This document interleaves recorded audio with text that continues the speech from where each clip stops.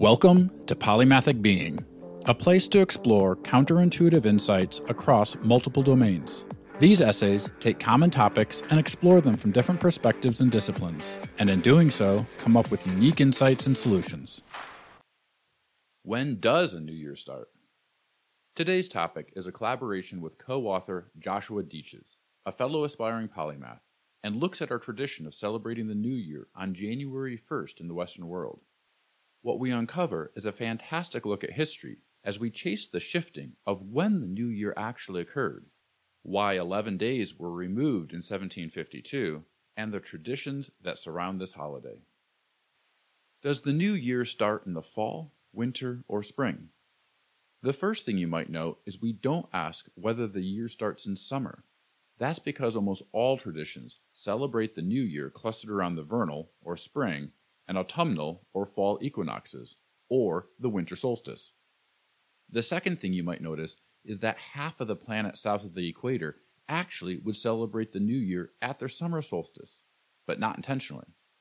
These two things are due to a series of interesting situations. For one, the southern hemisphere has only 33% of the Earth's land. Another is that humans evolved and emerged in North Africa, probably Ethiopia, and the first significant civilizations were in the Middle East, which is at about 33 degrees north of the equator. As such, 90% of Earth's population now lives in the northern hemisphere, and the majority of our date keeping is naturally bound by that seasonal perspective.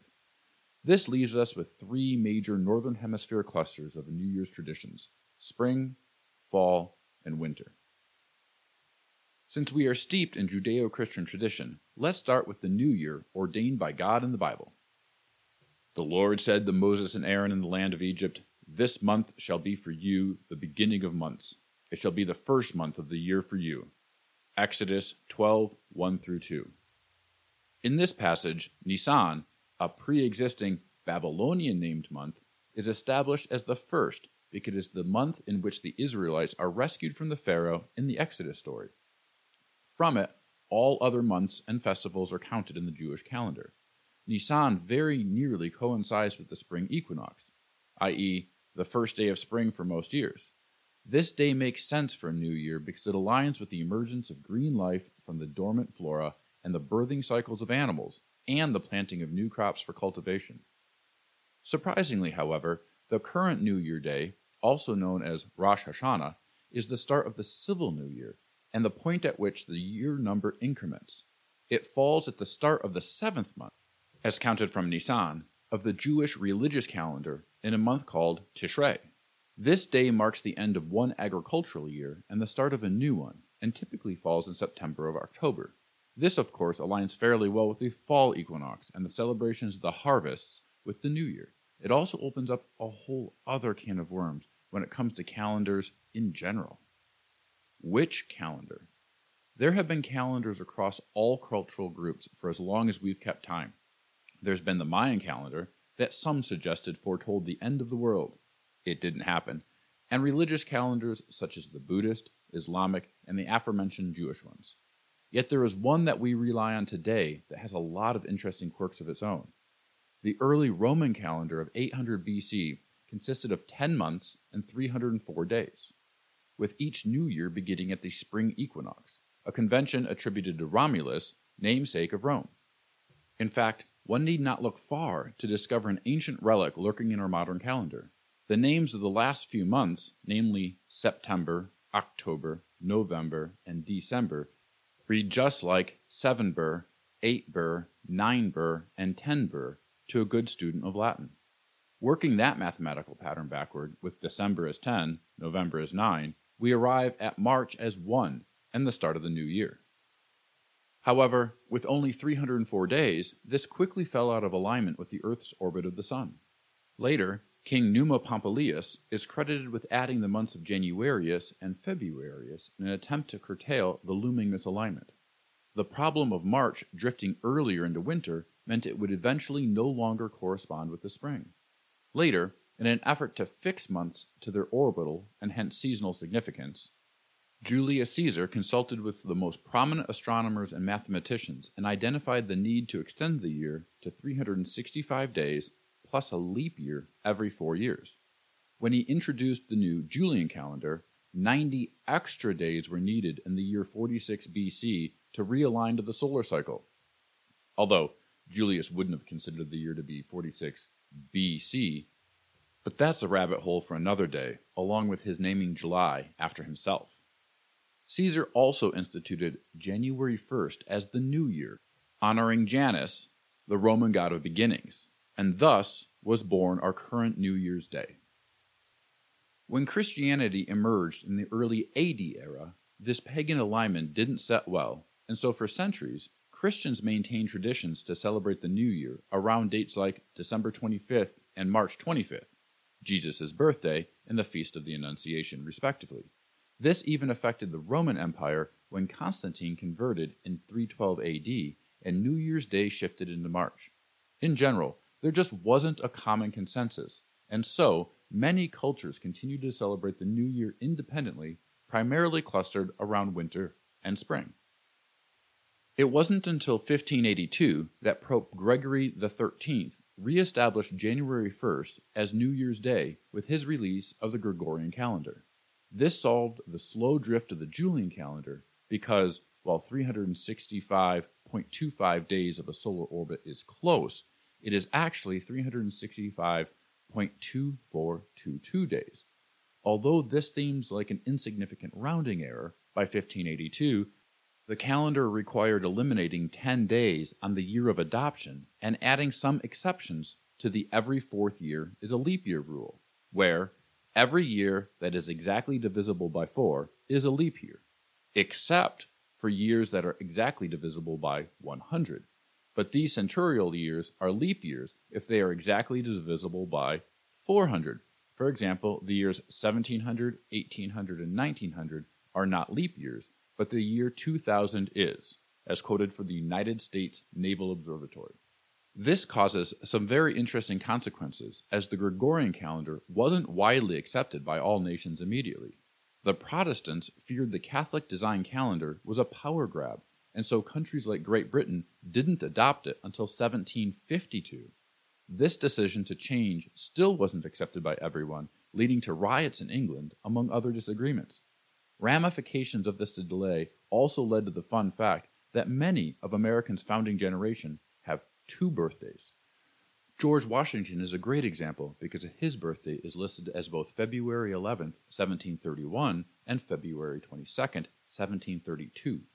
This is because, while in 1582 the calendar was off by 10 days, by 1752 it was off by 11 days, which had to be removed.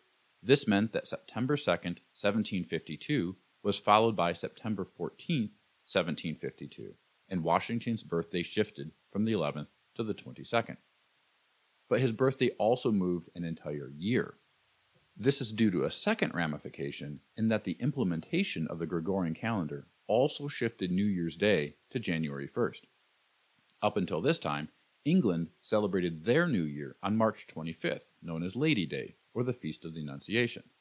Since February would have previously been the second to last month, not the second month, once corrected, this caused Washington to have 2 birth years. Another fascinating aspect is that these changes of adding and removing days also cause shifts in where the days of the week fall. For instance, Sunday hasn't always been intervals of 7 all the way back in history. As the September 1752 calendar demonstrates, the 14th would have originally fallen on a Monday, but eliminating 11 days now has it falling on a Thursday.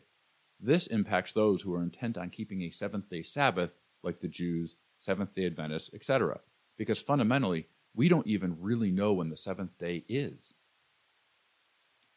While the Gregorian calendar solved calendar drift with his innovative method to adjust for the fractional days aligned to the solar progression, this correction did come with a trade-off. The calendar now had no apparent connection to the timekeeping object from which the structure of months even came from, the moon. That is, there's no obvious way to keep track of what month it is, or how far into a particular month one has progressed by looking at the phases of the moon. Other calendars have favored this more practical calendar-keeping method. For example, Lunar New Year is celebrated across China, Indochina, and the Korean Peninsula around February, based on a lunar calendar that also happens to align with their spring harvest. Every few years, corrective measures of intercalculation are taken to insert a special leap month that keeps the cosmos respecting lunar calendar from drifting too far from the solar. Calendars with a lunar basis and solar correction are called lunar solar. There are calendars, however, that do not bow to the solar requirement, nor are they affixed to any solstice or equinox. Take, for instance, the steady progression of the Islamic New Year, Muharram, backward through the months over the years, where in 2010 it occurred on December 6th, and in 2030 it will occur on May 3rd. This is due to the Hijri calendar being aligned to the phases of the moon, where 29.53 days of the moon's synodic month come up almost 11 days short after 12 cycles.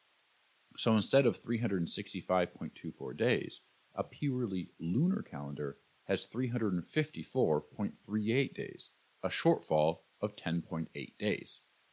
Now that we've established the history of January 1st as the start of the new year, as well as how that day has actually shifted and been corrected in the past, what other cultures celebrate a new year that isn't on January 1st?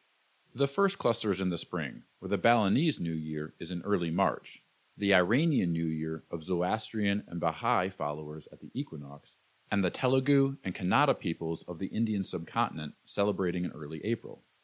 The Sinhalese and Tamil New Year in Sri Lanka is also associated with the equinox, but the delay until mid-April allows this celebration to coincide with one of the first of two instances when the sun is directly above Sri Lanka. There are fewer New Year celebrations in the fall where, along with the Jews, Ethiopians celebrate Enkutatash in mid-September, and the Marawi and Gujarati people of India celebrate Diwali at the end of October. The Aboriginal Marauder of Western Australia also celebrate in October. However, this ironically is no longer a fall New Year because in the Southern Hemisphere, it would instead be spring. This essay has addressed a lot of fascinating history about New Year's Day. But what is the entire point of marking this day? The first and most obvious is the ability to measure the seasons based on our measurement of the orbit.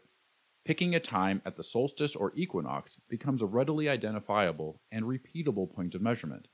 The winter solstice would be the easiest to measure because civilization historically slowed down in the winter between the harvest and the planting, and so there was much more time for observation and celebration. The spring equinox would also be important, signifying the end of winter, the rebirth of nature, and signaling the planting season. Humans have taken the opportunity to add much more to this concept. More mainstream celebrations leverage the new year to provide a firm marker to initiate life changes in the form of New Year's resolutions. The ancient Babylonians are held to be some of the first to make resolutions over 4,000 years ago. This occurred in March at the spring equinox, during the massive 12-day religious festival known as Akitu. Here, they made promises to the gods to pay their debts and return borrowed items. A similar practice existed in Rome, where resolutions were made to the aforementioned god Janus. This tradition remains in many cultures, regardless of which day the new year is celebrated. The idea of rebirth and renewal, as well as our ability to shape a new future, strikes a chord with our psyche and infuses an enhanced significance into the marking of our annual orbit and progression of the seasons. As we consider this celebration and the human drive to guide our future to better things, Martin Pryor, writing Never Stop Learning, recently wrote on how goal setting is pointless and that you have to build good habits. This is a crucial concept that ties into much of the psychology we've talked about before and how making the best change isn't about a thing, it's about being. It's the habits you break or build that allow you to achieve amazing outcomes. Just like we explored in the essay, Who is Santa Claus? Our varied celebrations of the new year are full of meaning, symbolism, and significance. The history is a fantastic exploration into the measurement of a timeless cycle and the preponderance of commemorations celebrating the birth of new light and life at the winter solstice and vernal equinox. In line with the celebration of rebirth, betterment, and setting good habits, we, Josh and Michael, have crafted a resolution that embraces a concept coined by technology futurist Alan Toffler. Quote, "The illiterate of the 21st century will not be those who cannot read and write, but will be those who cannot learn, unlearn, and relearn." End quote. Therefore, we resolve to constantly aspire to learn, unlearn, and relearn. This will also become the core of polymathic being as we explore new, unique, and counterintuitive topics in a playful, curious, and hopefully insightful manner. You are cordially invited to join us as we continue to share what we find in these essays so we can learn and grow together. Happy New Year! May your course and efforts over the next year bring you blessings and learning, and may you continue to grow into a better person, adding positive energy to the world around you. 2 footnotes before we go. We talked about Nisan earlier in the essay, and another interesting tidbit is that the Jewish month Nisan was named during their captivity in Babylon starting in 597 BC, and not their exodus from Egypt, which is said to have occurred in 1476 BC. We couldn't track down what the month's name was prior to the captivity in time for this essay, however. The second footnote, we talked about timeless traditions in the closing. We say timeless tongue-in-cheek in a variety of ways. Something for another topic that makes the date actually flexible is a little-known phenomenon called the precession of the equinoxes. Simply put, over about 25,700 years, the Earth wobbles in a complete circle, meaning that every 13,000 years, the seasons in the orbit are opposite. So 13,000 years from now, our summer will be winter, and winter will be summer, and New Year's Day will have moved once again. And lastly, an introduction to the co-author.